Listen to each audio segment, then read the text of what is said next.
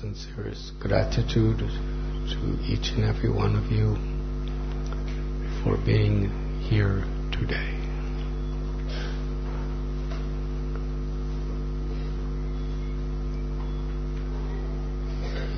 Just yesterday we celebrated Balaram Jayanti, the appearance day of Lord Shri Balaramji.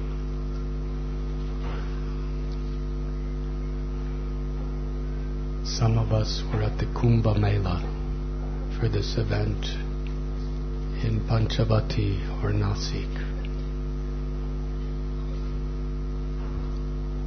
At Ramkund, there was, according to government statistics, approximately 1.5 million people bathing on that day in the river Godavari.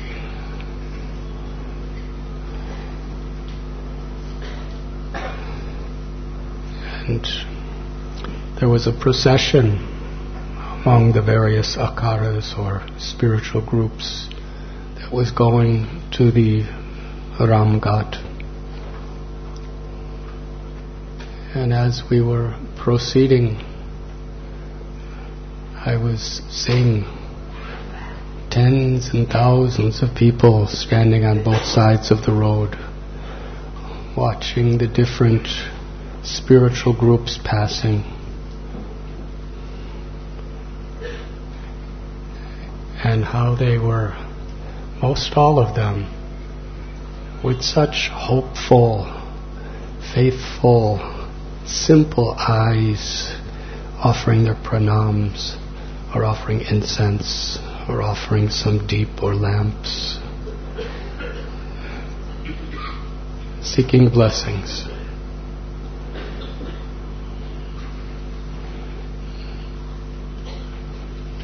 And I was remembering Srila Bhakti Siddhanta Saraswati Thakur. He said the first quality of a true Vaishnava or devotee is simplicity. Simplicity of heart. That means to be without duplicity.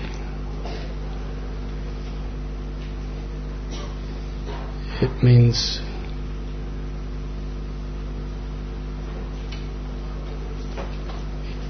in the truest sense, to have no ulterior motives. For a devotee to truly want to receive Krishna and serve Krishna. Where there is crookedness, where there is ulterior motives, where there is egoistic motives, then true bhakti cannot grow within the heart. Just like a precious plant, if it's being strangled by weeds, and if the ground around it is filled with all kinds of predatory insects and animals and stones, it cannot grow properly. But if the field is clear and we've given proper water, and the plant grows. So Bhakti Lata Bija, when we have a simple, grateful, humble heart,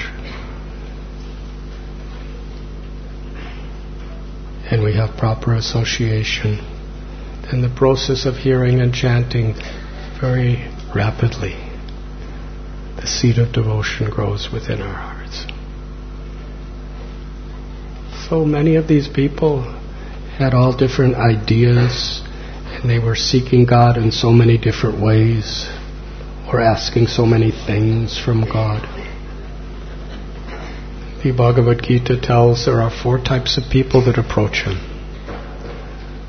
Those who are in poverty, who are seeking God for economic relief, because for family people, poverty, hunger, lack of shelter, lack of medical care can really make a person miserable. Another reason is because people are in distress. whether they're rich or whether you're poor or whether you're middle class or any other situation. Dukkhalayam ashashvatam. The nature of this world is suffering could come to anyone at any moment. Aryatmakari daivakari bautika. We are all vulnerable, whatever our situation, whatever our economic, educational, political status may be, even whatever religious affiliation we may have. Still, we're subjected to sufferings of our own body and mind, inevitably. Disease, distress, pain, old age, janma mrityu jara vyadi. As long as we have physical bodies, birth, old age, disease, and death will come.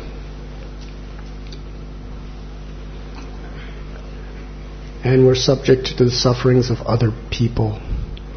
Could be loved ones, could be relatives, could be enemies, could be partners, could be antagonists. Suffer of terrorism, betrayal, cheating, lying, and other beings includes insects and birds and snakes and any kind of living being. We're always subject, wherever we are, whoever we are. And the misery is caused by natural disturbances. Too much heat, too much cold, tsunamis, earthquakes, windstorms, snowstorms, drought, floods.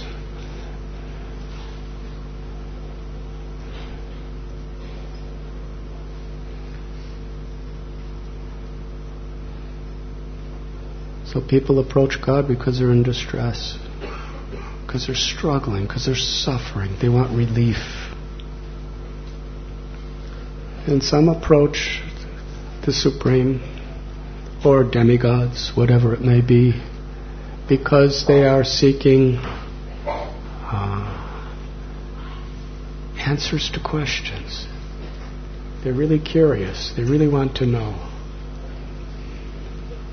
They want to understand. Why is the world like this? What's happening? And then there are those who approach God because they genuinely are seeking the truth.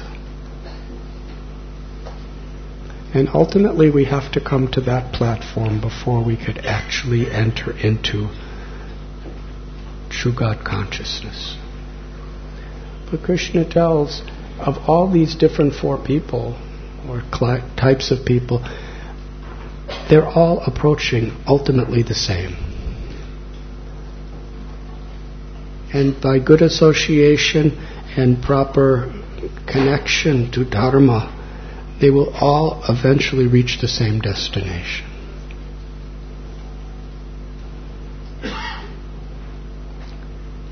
So Srila Prabhupada was very, very eager that we go to the Kumbh Mela, because there are millions of such open-hearted, simple people looking to God for something. And if we can give them the true conclusions of Bhagavad Gita as it is, the wisdom of the great acharyas, an understanding truly of who God is. Krishna says, Bhaktya mam abhijanati. It is through devotion that I could be understood as I am. Kalerdosadide rajanasti heka mahan guna kirtanadeva krishnasya mukta sangha paramparajena. In this age of Kali, which is an ocean of faults, where there's so much quarrel and fighting and hypocrisy and suffering, so many problems, so many complications, But there's one special benediction. That if we learn through the association of true devotees of the Lord how to chant God's holy names, we can attain the supreme liberation. What is that supreme liberation? The Purushartha Siromani. Most people approach God or religion for economic development, sense gratification, religiosity, or liberation. But the Srimad Bhagavatam categorizes all these four goals as Kaitava Dharma, sub-religious principles. The true goal of life, the true perfection of religion, Dharma, Savai Pungsang Puro Dharmo Yato Bhaktir Rokshaje Ahoitaki Apratihata Sutra Siddhati, is that which awakens unconditional, unmotivated, transcendental loving service to the Supreme Lord.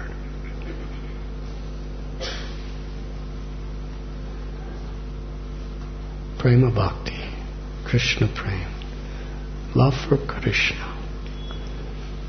That is the highest, supreme perfection of liberation. And simply by chanting the holy names with a simple and humble heart, under proper guidance, that perfection is accessible to everyone. Srila Prabhupada wanted us there at Kumbh Mela to share this message because there are so many receptive people opening their hearts to receive. And what we have received, let us share. That was Srila Prabhupada's spirit. Next, actually this week, is Janmastami. The day that Krishna appears within this world. And I was asked just a few minutes ago to speak about how we can prepare for Janmastami. But I was given no time to prepare.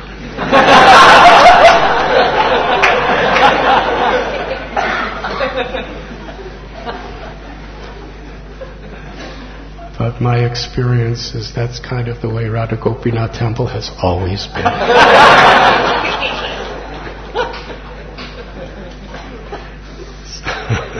At least for me.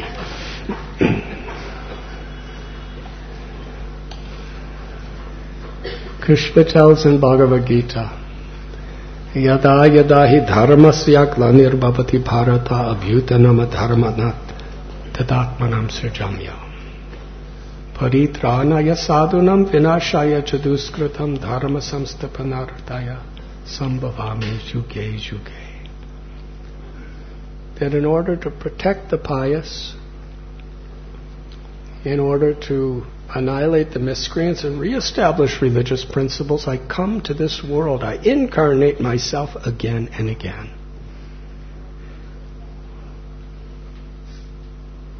Whenever there is a rise in a religion and a decline in true religion, the Lord comes.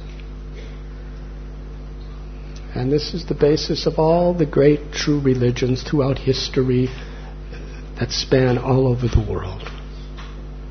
When we understand this principle, we can understand the unity of true Dharma, Sanatana Dharma.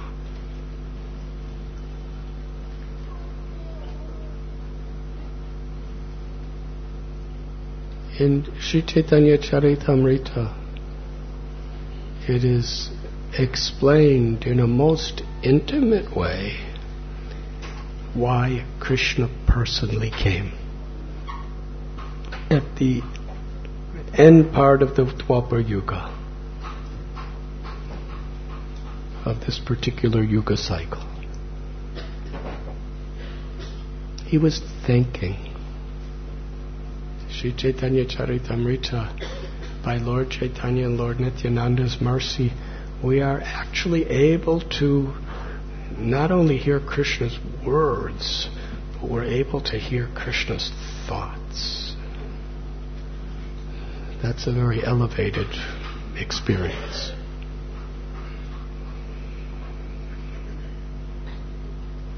Krishna was thinking, I have come to the world so many times, through so many incarnations. Jayadev Goswami has begun his Gita Govinda with the Das Avatar, where he describes 10 primary incarnations.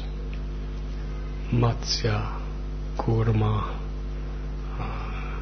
Varaha, Narasimha, Vamana, Parasuram, Ram, Buddha, Balaram, and after some time, Kalki. And in this Das Avatar, he's revealing that Krishnastu Bhagavan Swayam. The Srimad Bhagavatam tells Krishna is the source of all the various incarnations of the Lord. Yeah, we read in other scriptures how the Lord appeared in so many various ways, directly or indirectly, to reveal Dharma, to save and protect His devotees.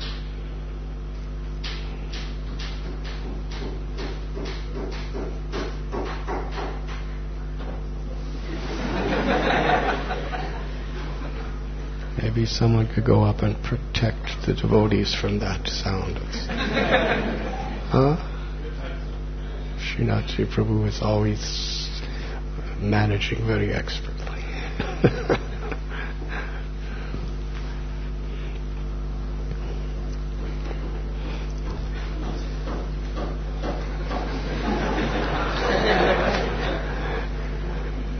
With every tapping of that hammer, you will be humbled.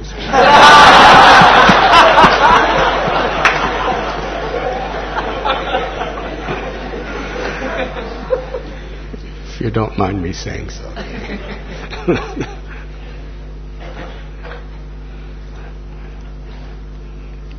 So Krishna has come in so many ways, in so many forms. The Srimad Bhagavatam describes so many more incarnations of the Lord beyond just these 10, who have come for particular purposes according to time, place, and circumstance, to fulfill these 3 purposes: to establish the true principles of Dharma, to protect the innocent and the devotees, and to annihilate the asuras.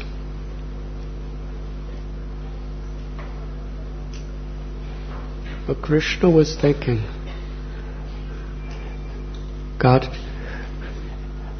all of these various incarnations is exhibiting to the world the supremacy, the greatness of God, greatness of Himself, the all-powerful, the creator, the maintainer, the destroyer of everything that exists, the source of all material and spiritual worlds. But he was thinking that in all of these various systems, in all these incarnations, the Lord attracts the devotees to love Him. That's the perfection. In the Bible it is said, the first and great commandment is to love God with all your heart, mind, and soul. So love for God is the goal of all of these great avatars. Prahlad loved Narasimhadev. Bali Maharaj loved Vamanadev. Hanuman loved Sri Ramchandra. So he's given love of God. He's given the greatness and the supremacy of God. But he wanted to give something very rare and very special. Love of God that is not weakened by the Aishwarya Bhav, by loving Him for being the supreme, all-powerful God of all gods. In Goloka Vrindavan, the most intimate planet in the spiritual world,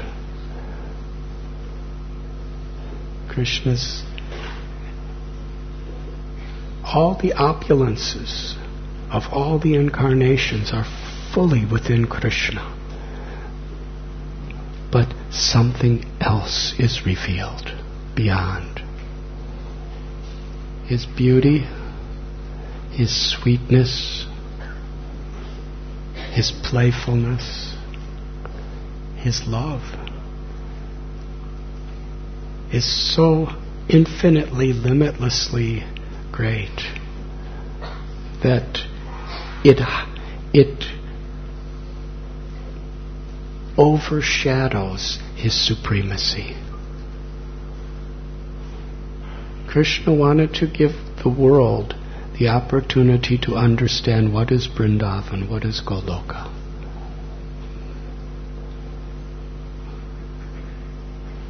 We were speaking just yesterday how Varaha lifted the earth in his tusks and he fought against Hiranyaksha. Hiranyaksha was so strong and he had such mystical powers. Single-handedly, if he was here today, if every army with all of our nuclear arsenals in the whole world made alliances with each other against him, he would crush everyone. That's Hiranyaksha. And Varaha, just by touching him with his hoof, he killed him. That's God. And then Hiranyaksha was only the younger brother of Hiranyakashipu. He was even more powerful. He was so angry and so violent and so evil that if he just raised one of his eyebrows, not both of them, just one, in anger, every demigod of the heavenly worlds would tremble in fear.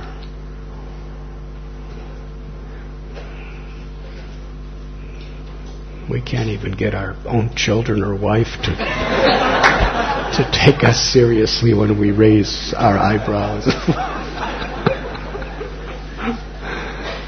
That's how powerful he was.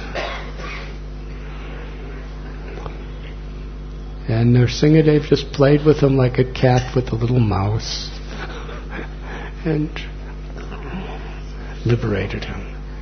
Quite effortlessly, actually. Just to protect little 5-year-old Prahlad. And then we read about Kurma. Kurma was not an ordinary turtle. When Bhagavan wants to become turtle, he's different.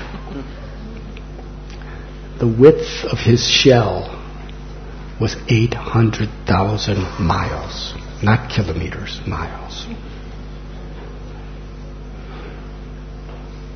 So we read about Parasuram. All of these great avatars, they became their original source. And all of their powers and all of their opulences were fully within Makanchor, baby Krishna, who's stealing butter from Yashoda. When Yashoda raises her stick because he was stealing butter, he runs away. And when she catches him, he cries and pleads, "Please don't hurt me, please don't hurt me." Now within Krishna, Narasimha, Varaha, Parasuram, Ramchandra, and Yashoda Maya is not a mystic yogi, she's just a gopi. And she never had any intention to ever touch Krishna with the stick. She would just show it to him, just so he would take her lesson seriously. That is Krishna. At Kumbh Mela we were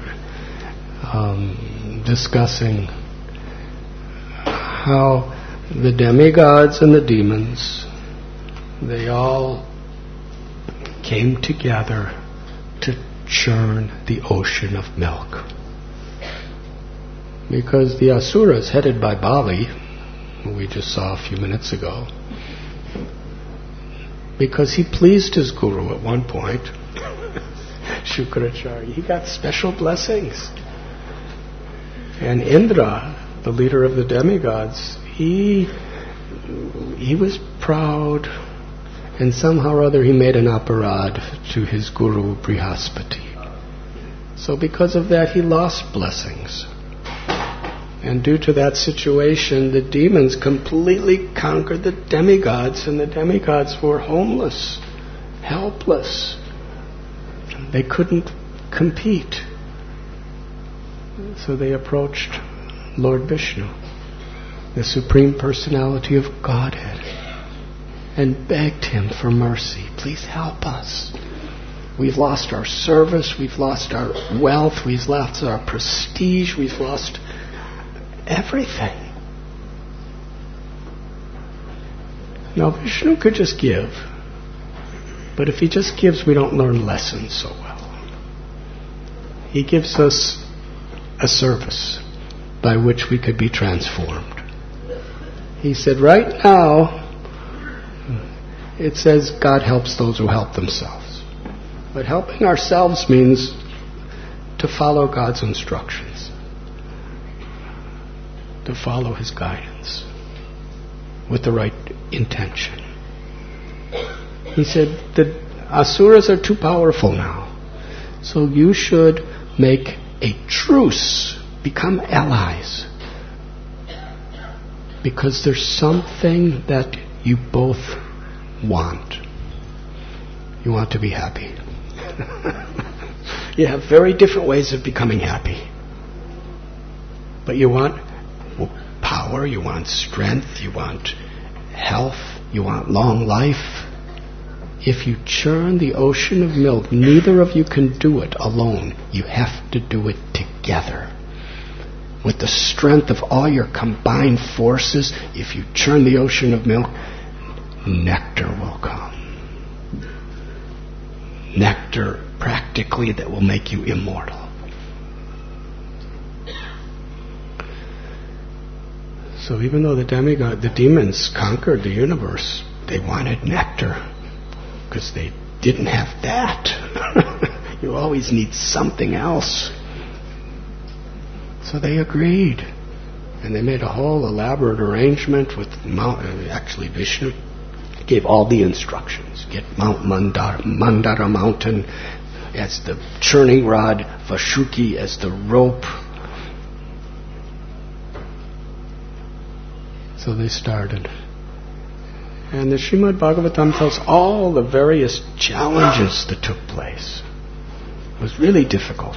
They were really struggling. Mandara mountain, they couldn't move it.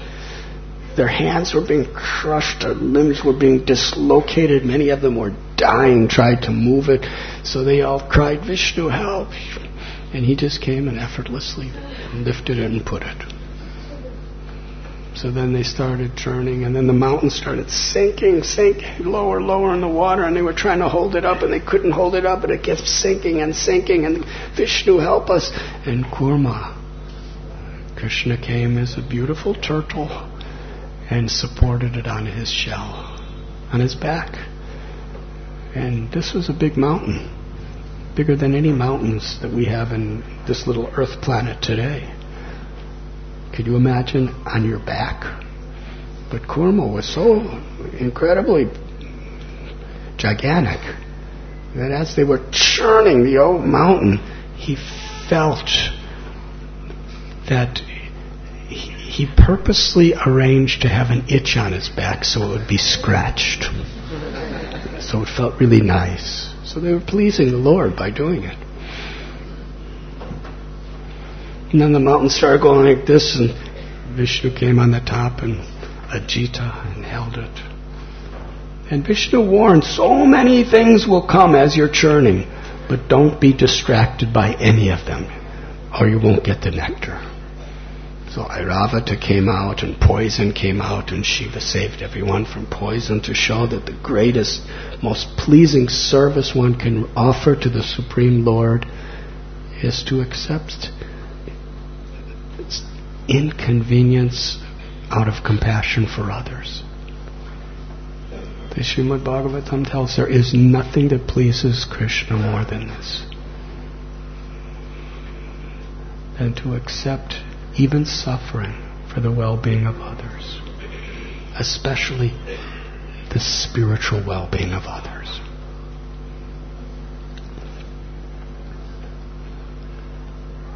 Lakshmi came. Surabhi came. So many things. But they kept churning. They were dividing everything up, but they kept churning. And finally, the culmination of all this incredible planning, all this incredible efforts and work and prayer, is Dhanvantari came out of the ocean of milk. Lord Vishnu himself, he was carrying a golden pot of Amrit nectar.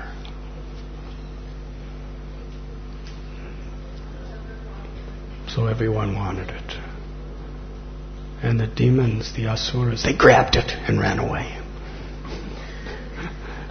And the devas were really disturbed because they worked so hard. The idea is they were going to get strong, but now their enemies had all of it. And there was no way they were going to share anything with them now that they had it. And Dhanvantari just let him take it. He didn't fight. He was just holding. They just grabbed it. What to do? So they cried out to Lord Vishnu. Now all the demigods had to do was just say, okay, let's drink it. But they couldn't drink it. Not a single one could get a drop of it. For a very instructive reason. Each one felt they should have the honor of having it first. So no one would allow anyone else to get it. So they were all on the same side. Right? They're all on the same... They all had the same purpose. And all of them could have the same benefits. But because of their false egos, no. I should be first. I'm more beautiful than all the rest of you. No, I'm more powerful than all the rest of you. I'm more learned than all the rest of you. I'm more intelligent than all the rest. And they kept fighting and fighting and fighting. And no one would allow anybody to drink anything due to envy and arrogance and jealousy and greed.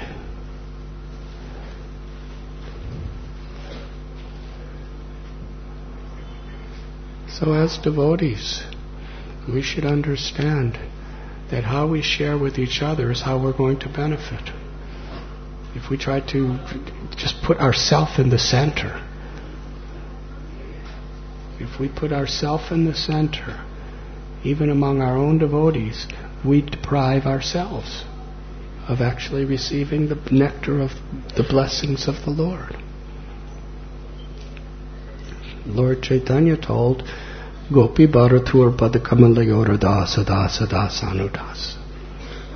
If we want to actually be devotees, doesn't just mean the kind of haircut or the kind of dress or what you put around your neck. Those things have importance. But they're only really to inspire us and facilitate actually having the character of a devotee. Which means to be the servant of the servant of the servant of the servant, Anudas. The very small servant of all servants. That's a Vaishnav. It's not just what you have or what you know. It's how you serve. How you take yourself out of the center. Put others in the center. And there's a graphic example of what happens when we put ourselves in the center. They worked so hard for the nectar, they were all on the same team, but they wouldn't let anyone have it. And then Mohini Murti came, because the demigods prayed, save us. Once they drink it, then we're finished forever. So Krishna appeared as a beautiful lady and glanced upon all the asuras. And her glance, because this was Vishnu in the form of a beautiful lady, she was really beautiful.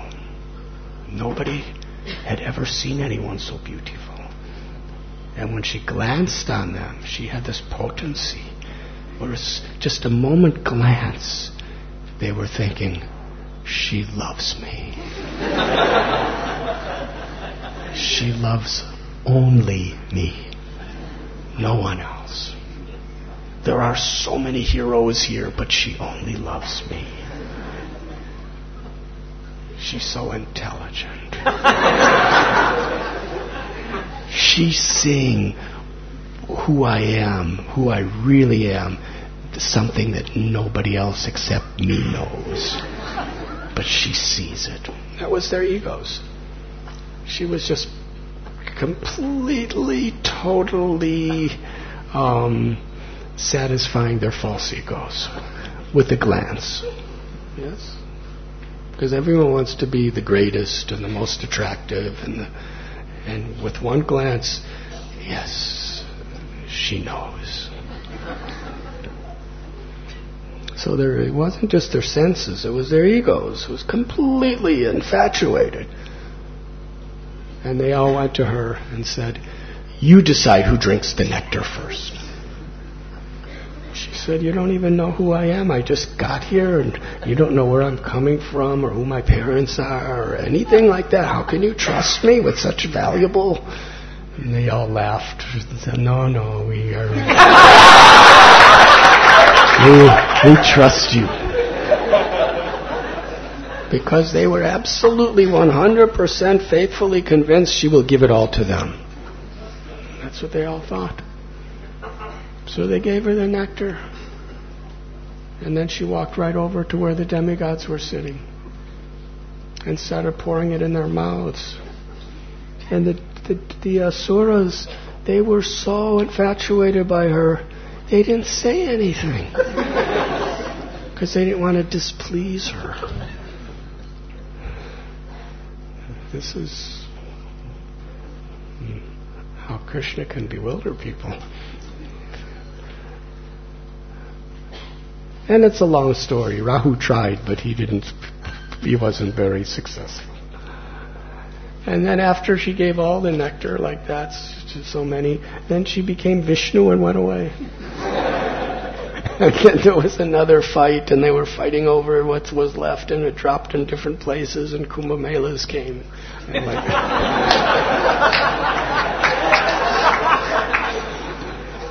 it's a very long story, actually. But anyways, what is that nectar? Dhanvantari, he just let them take it. They fought over it. Even after they drank it, none of them were really very happy. They still had the same old challenges. They were just a little stronger. They lived a little longer. Their health was a little better. But the same difficulties of material existence were there for them.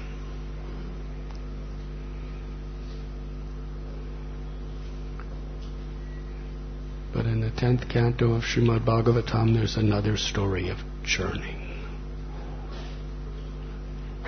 of milk. And that was Yashoda Mai. She was churning milk. Early in the morning. She was working really hard too. She was perspiring. And her sari was becoming loose because she was really trying to make this... She was churning milk to make butter for Krishna. But the difference is when the demigods and the demons were churning, they were churning so that they could get something from Vishnu for themselves. But when Yashoda Mai was churning, she was not churning to get something from the milk. She was putting all her love and devotion into the milk so that Krishna could enjoy. Bhakti Rasamrita. She was putting the nectar of her love in the milk. And her love was so sweet. The nectar that was there at the time of the ocean of milk, Vishnu didn't care for that nectar. He was just giving it to all those devas and asuras. But the nectar that Yashodamai put in this, that she created by churning the milk, Krishna became a thief to get that milk. Makanchora. This is such an intimate understanding of the absolute truth. He becomes a thief to steal it. He craves for it. He longs for it. The love of his devotee. So this is the ultimate churning of milk. With love. And Krishna, not only did he taste more and more and more, but it was so completely satisfying to him, this Amrit, Rasamrit, that he wanted to share it. He called his cowherd boyfriends and he was giving the butter to them. And then he was giving the butter to the monkeys. Now this is something really special. It shows what Vrindavan is.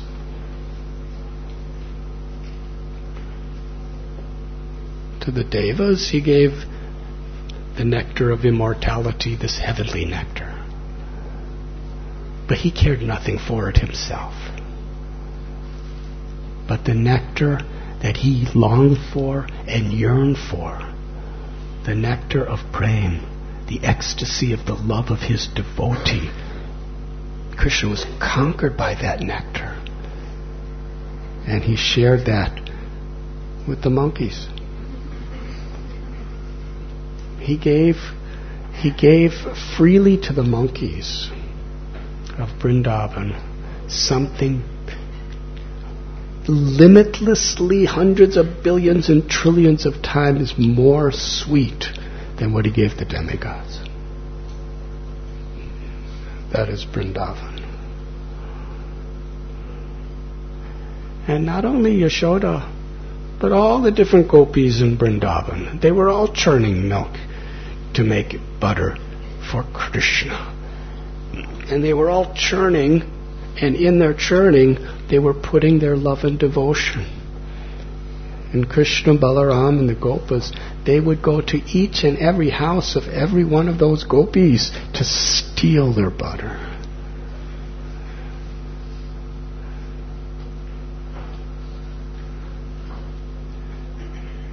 Krishna's Bhaktivatsal. He's conquered by the love of his devotees. This is Vrindavan.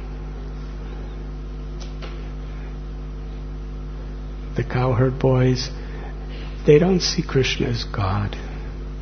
They just see Krishna as Krishna. And they just love him because he's Krishna. Describes in Srimad Bhagavatam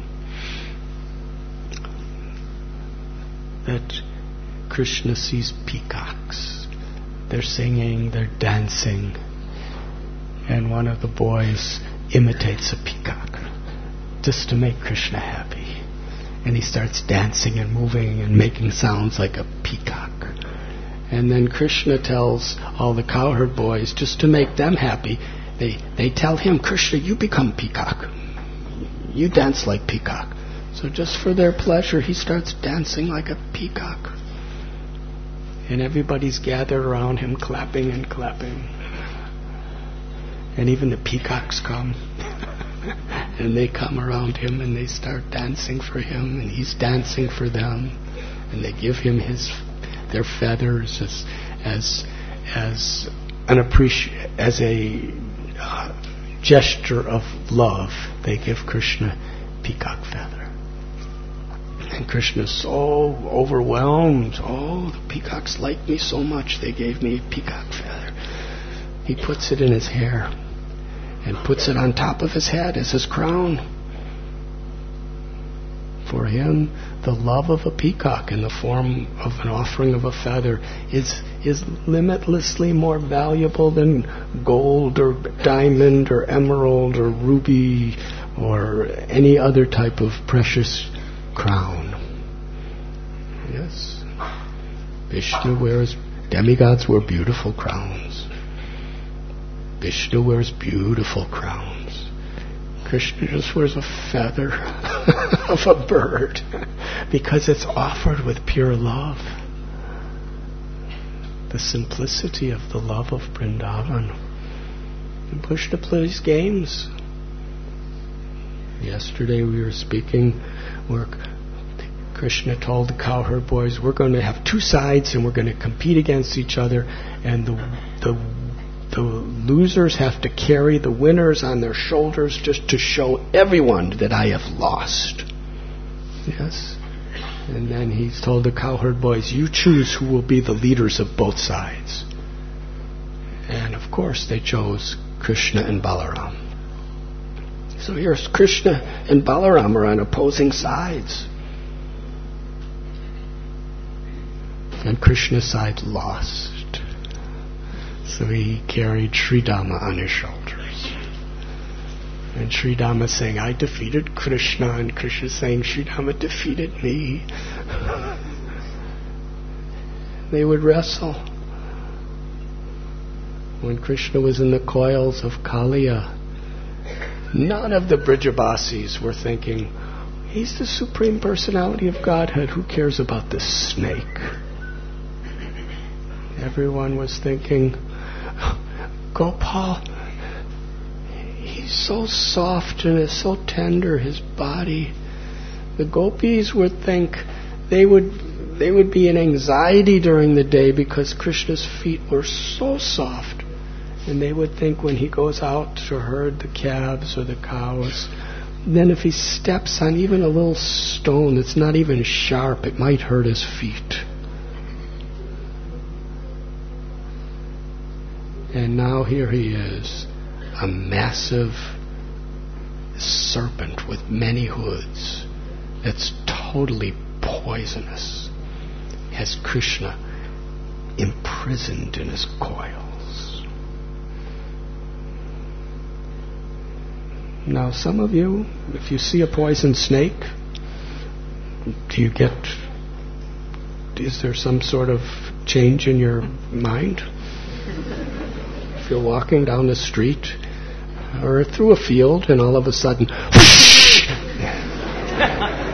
cobra lifts his hoods and is staring right at you in the eyes, and he's only about 5 feet away from you, his tongue is flickering and his fangs come out and he's going what, do you get scared? Be honest. I know you're all fearless because you took shelter. But still. Now, if you're a mother and you love your child more than you love yourself, and the snake is right there in front of your little baby, you're even more scared. Yes, than it's yourself. Well, more than anybody could love anything or anyone, the Brijabasis love Krishna. So in Krishna, he's not just, Kaliya. He was gigantic. And he had such quantities of poison in him. Just by his breathing, any bird that flew overhead would die immediately. And he had Krishna entrapped. And the gopas and the gopis, young and old, they're all looking at Krishna and crying and falling unconscious. Nanda Maharaj was about to jump in with all the other cowherd men to fight the snake. There was no chance that they could do anything against Kaliya. But Balaram, he stopped them. And he was thinking in his mind, because he was the only one who knew Krishna's powers. But even sometimes he would become, when Bakasura swallowed Krishna, it describes even Balaram fell unconscious.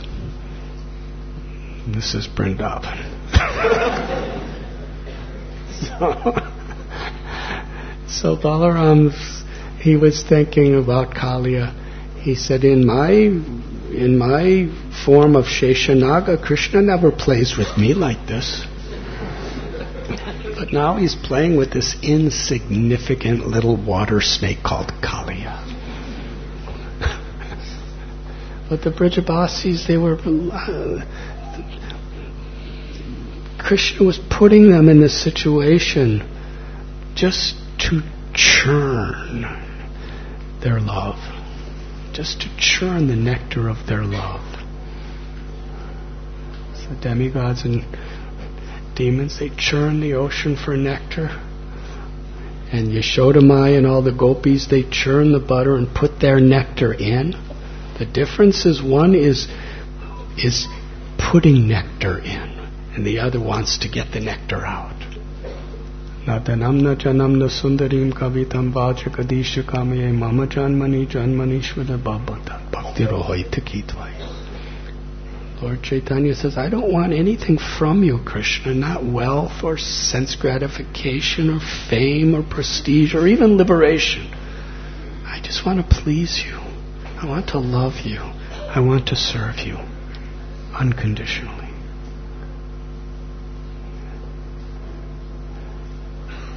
So they were churning for Krishna's pleasure.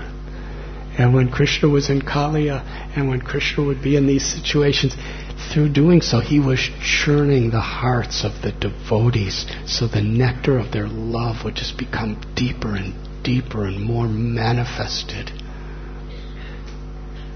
more intensified.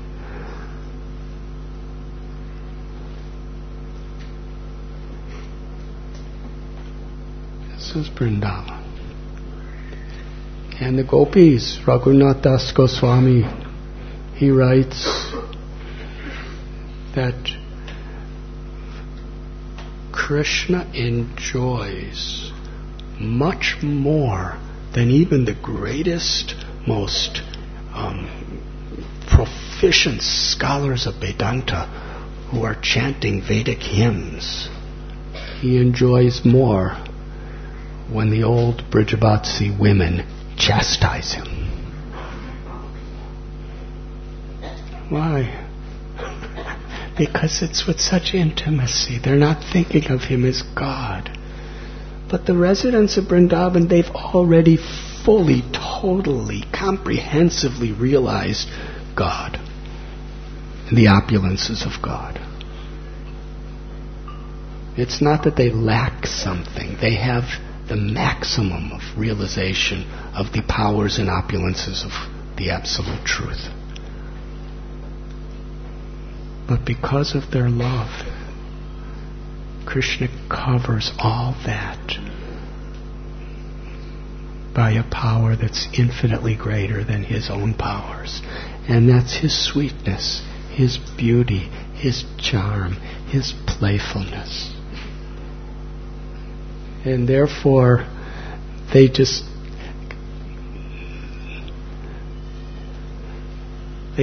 with Krishna.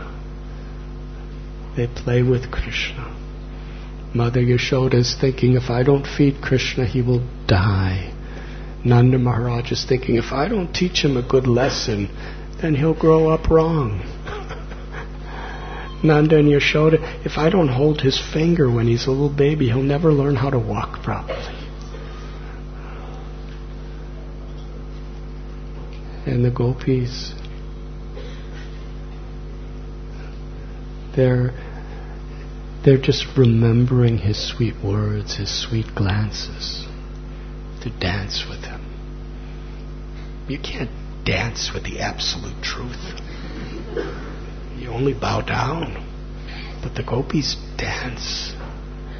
because they see him as Shamsundar, as Gopinath, as Gopijana Vallabha. So the sweetness of this intimate love, where Krishna becomes subordinate to the love of his devotees, Krishna wanted to give that opportunity to the people of the world.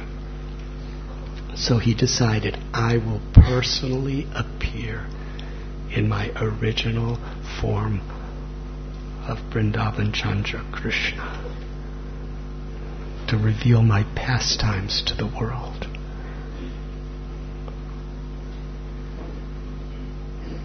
And he came with Sri Radha and Nanda and Yashoda and the Gopas and the Gopis and the Surabhis, and the Yamuna River descended from the spiritual world, and the Kalpavriksha trees descended from the spiritual world, all to assist Krishna in his beautiful pastimes, just to attract our hearts.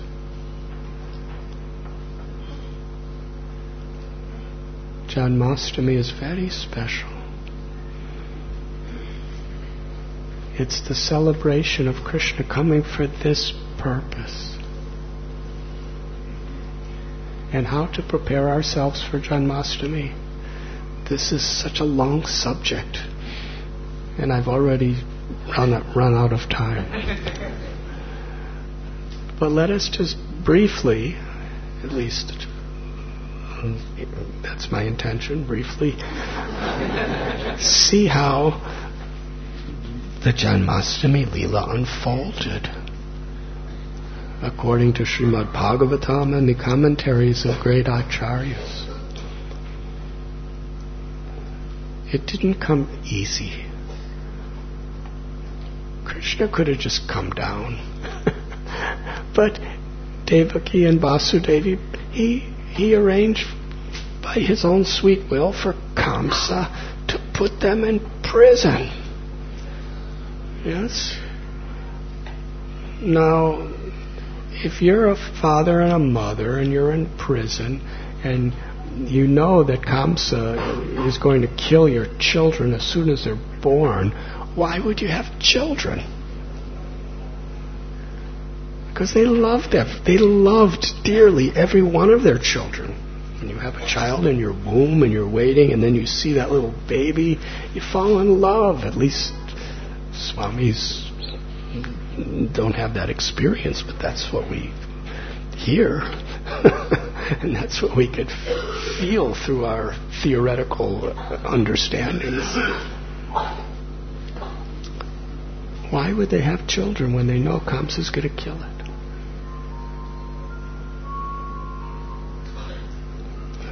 It's making very special effects to add to the suspense. Because they knew Krishna was going to be their 8th child. So they had to have all these other children just to facilitate Krishna's appearance. They endured so much. And Krishna appeared at the darkest time at midnight during the rainy season in a prison cell. But before he came, our acharyas explained 6 children were killed by Kamsa consecutively. And these 6 children represent the enemies of devotion. Marichi is the personification of the mind. And these 6 children in their previous lives were the 6 children, they were asuras. They were demons who were the sons of Marichi. And they represent kama, lust, krodha, anger, lobha, greed, mada, moha, which means illusion and arrogance, madness, matsara, envy. These qualities, unless we remove them from our hearts, Krishna will not appear within our hearts. And how are they removed? Describes Devaki represents bhakti. And Kamsa represents fear of material existence. So when a devotee has fear of Maya or material existence, and in that takes shelter of Krishna very seriously. Sometimes Srila Prabhupada would say the problem with all of you is you don't have enough fear of Maya. We play with fire and then we get burnt and we wonder, why is Krishna doing this to me? It's like a mother tells her child, don't put your hand in fire. And the child sticks the hand in fire and gets burnt and then says to the mother, why did you do this to me? You started the fire. That's us. Why are we suffering? And we blame God. Krishna gives us all good instruction. But we play with Maya, we get burnt, and then so we should actually have respect. Daivi heshu gunamayi mama mayaturate. When we understand how the material world operates, then we take shelter of the Lord. And in taking shelter of the Lord, by Krishna's grace, we can conquer over lust and anger and envy and arrogance and greed and illusion. And then Balaramji, who represents the original Guru. Then the Guru comes and he actually prepares our heart for Krishna's arrival. The Guru comes, the Shiksha Gurus, Diksha Gurus, he or she's, they come to, by their instructions, by their example, and by the grace they carry through parampara.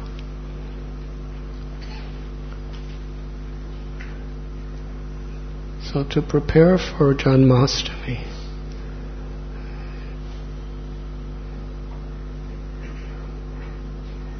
we understand that Krishna will appear in our heart to the degree we take shelter, to the degree we surrender. And surrender is not just a concept. It's an internal intention to put Krishna in the center of my life and to take my own egoistic selfishness out of the center of my life.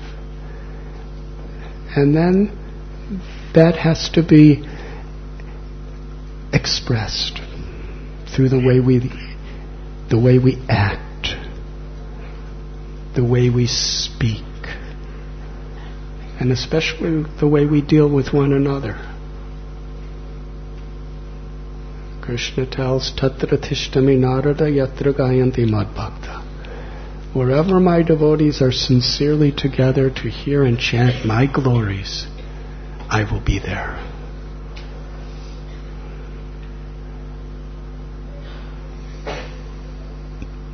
So to prepare for Janmastami, we want to unite our own hearts as an expression of taking shelter, surrendering, and pleasing Krishna.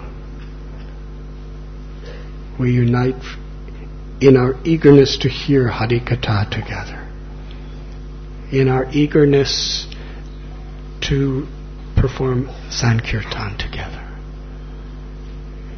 and in our eagerness to serve together.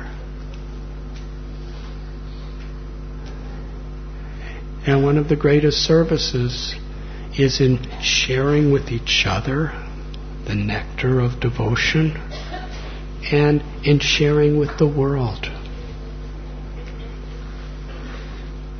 In Janmastami, when we all come together to share our gratitude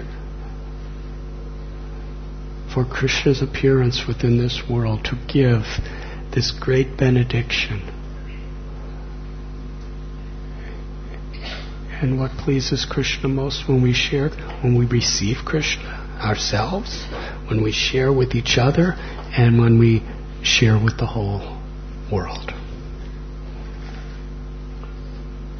Srila Prabhupada would say, every single person who comes to our temple is Krishna's special guest and should be treated accordingly. That's how we surrender. That's one of the ways.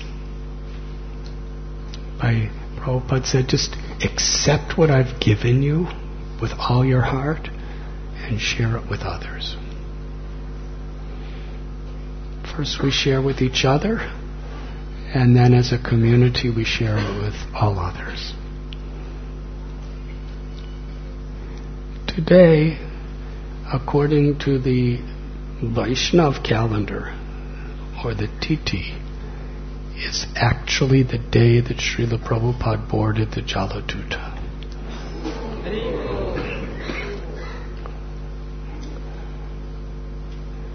"50 years ago, on this day, according to the Vedic calendar, Srila Prabhupada began his historic journey.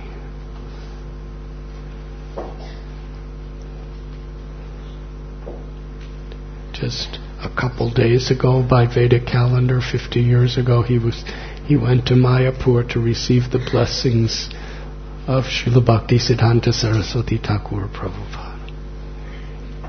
And Lord Chaitanya Mahaprabhu, Nityananda Prabhu, Gadadhar Pandit, Srivas, Advaita Prabhu in Shantipur.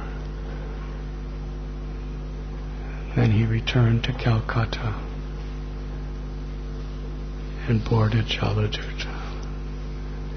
4 people came with him. 3 from the Scindia Steam and Navigation Company, and his son Vrindavan Chandra. And on the Western calendar, 50th anniversary, which was August 13th, we had big celebration in Netaji Indoor Stadium. About morning and evening, about over 30,000 people came. In the morning session, Srila Prabhupada's son, Vrindavan Chandra Day, came. And he told his remembrances of seeing Srila Prabhupada off on the Jaladuta. And then afterward, he was speaking privately to His Holiness Bhakti Charu Swami and myself. And between the two, his public talk and private, he explained how he went on the Jaladuta with Srila Prabhupada. And then Srila Prabhupada, he just saw how helpless his father was, in the sense that he had, according to Vrindavan Chandra, Prabhupada had 40 rupees and told him that there's no use of this because nobody wants it outside of India. So he gave it to his son.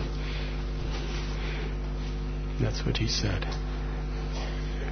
And he was on the boat for a little while with Prabhupada, in a little compartment where Prabhupada was going to stay. And then he came off the boat and the boat started moving. And Vrindavan Chandra said, profusely, uncontrollably, he was crying and crying. He said, I was so proud of my father. He was doing this. But he was so worried. It was practically inconceivable to him that he would ever see him again. 38 days at sea.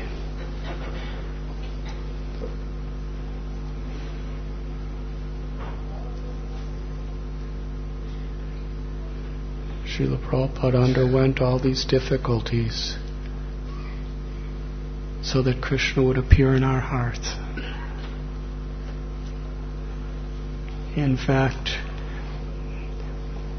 he celebrated Janmastami on Jaladuta. In his diary, he describes how they were in the Arabian Sea, several miles outside of Cochin. That was before they were given permission to actually come to the port at Cochin in Kerala.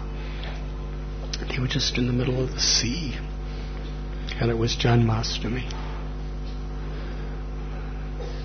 And Srila Prabhupada gave a little lecture to the sailors. And he cooked a little prasad on the boat, the cargo ship for the sailors, and he gave a talk, he did a little kirtan, and he distributed prasad. And in Srila Prabhupada's mission, in his worldwide mission, that was the first Janmastami. No, we don't hear that any of those sailors got initiated or anything. We don't even know who they are. Captain Pandya, we know his name and his wife. They were very respectful to Srila Prabhupada. I imagine everyone was. Well, very simple. It's not that they got the day off. They were all just working on a ship, a cargo ship. Cargo ships are really dirty places, too. How many of you have been on cargo ships? Please raise your hand.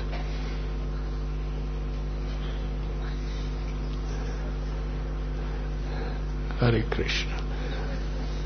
How many have been on the Jaladuta? Well, sometimes I speak. I was in Detroit a few years ago, and after my lecture, this one elderly Indian gentleman came up to me and said, I was captain on Jaladuta for many years. But they would trade off because it was really difficult. He said, I wasn't on the journey that Prabhupada went on, but I was before and after. And he said it was, at that time, 1965, it was already really old and beaten up ship. So that's where Prabhupada celebrated Janmastami. And with full enthusiasm, he's giving a little talk about Krishna's appearance to some sailors on the ship. They're not even exactly sailors, they're just working,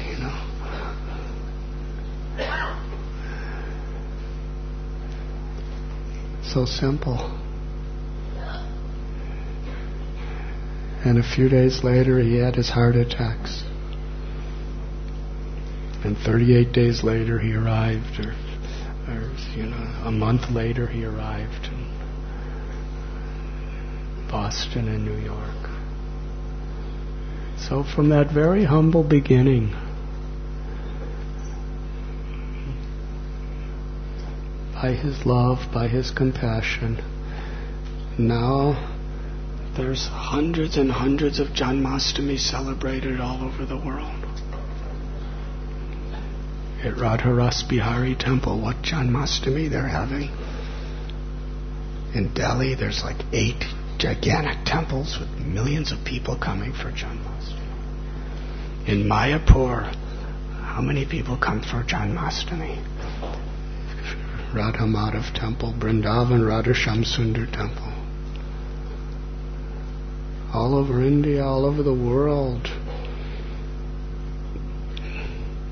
I was saying just a couple of weeks ago, I just gave a Srimad Bhagavatam class in Moscow, and over 2,500 devotees came. Prabhupada came there alone, spoke to one person.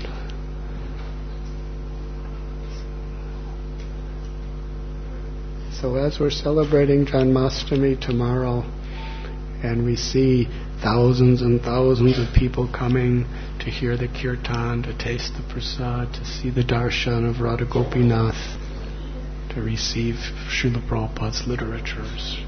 And we know what's happening in other parts of Mumbai and what's happening all over India and all over the world. We could remember the first Janmastami of Srila Prabhupada's mission was on the Jaladuta. And he said he gave a short talk because I guess people weren't like all of you, really eager to hear. They were just working. But you see, Srila Prabhupada had such faith.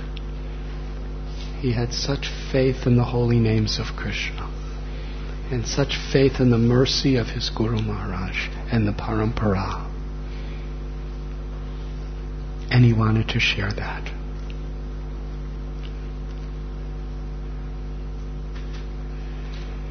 Srila Prabhupada explained when he was on Jaladuta, he knew the Srimad Bhagavatams were there with him. And he had complete faith in the power of the holy names. And he had the blessings of his Guru. And that's how he prepared.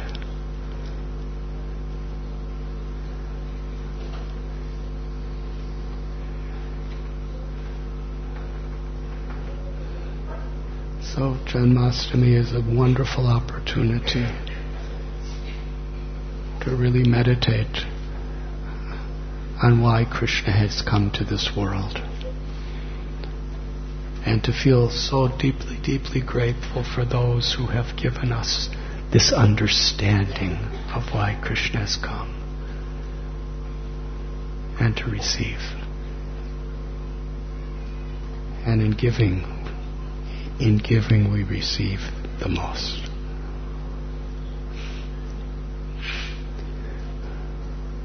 Is that what you wanted me to talk about? Anything else? Gauranga Prabhu is the one who sent me a message. He didn't tell me directly. He sent a message. Talk about preparing for Janmastami. Would you like to say something? Yes, I'm so grateful to all of you. Thank you very much.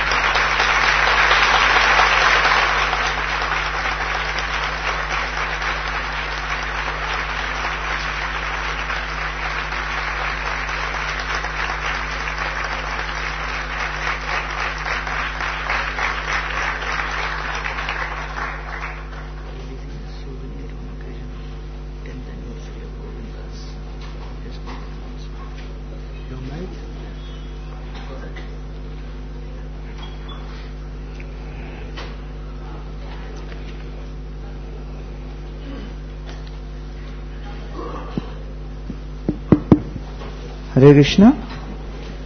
So, Hare Krishna. In the year 2005, on the occasion of Radhashtami festival, under the inspiration and desire of His Holiness Radhanath Maharaj, we began the Govinda's restaurant. So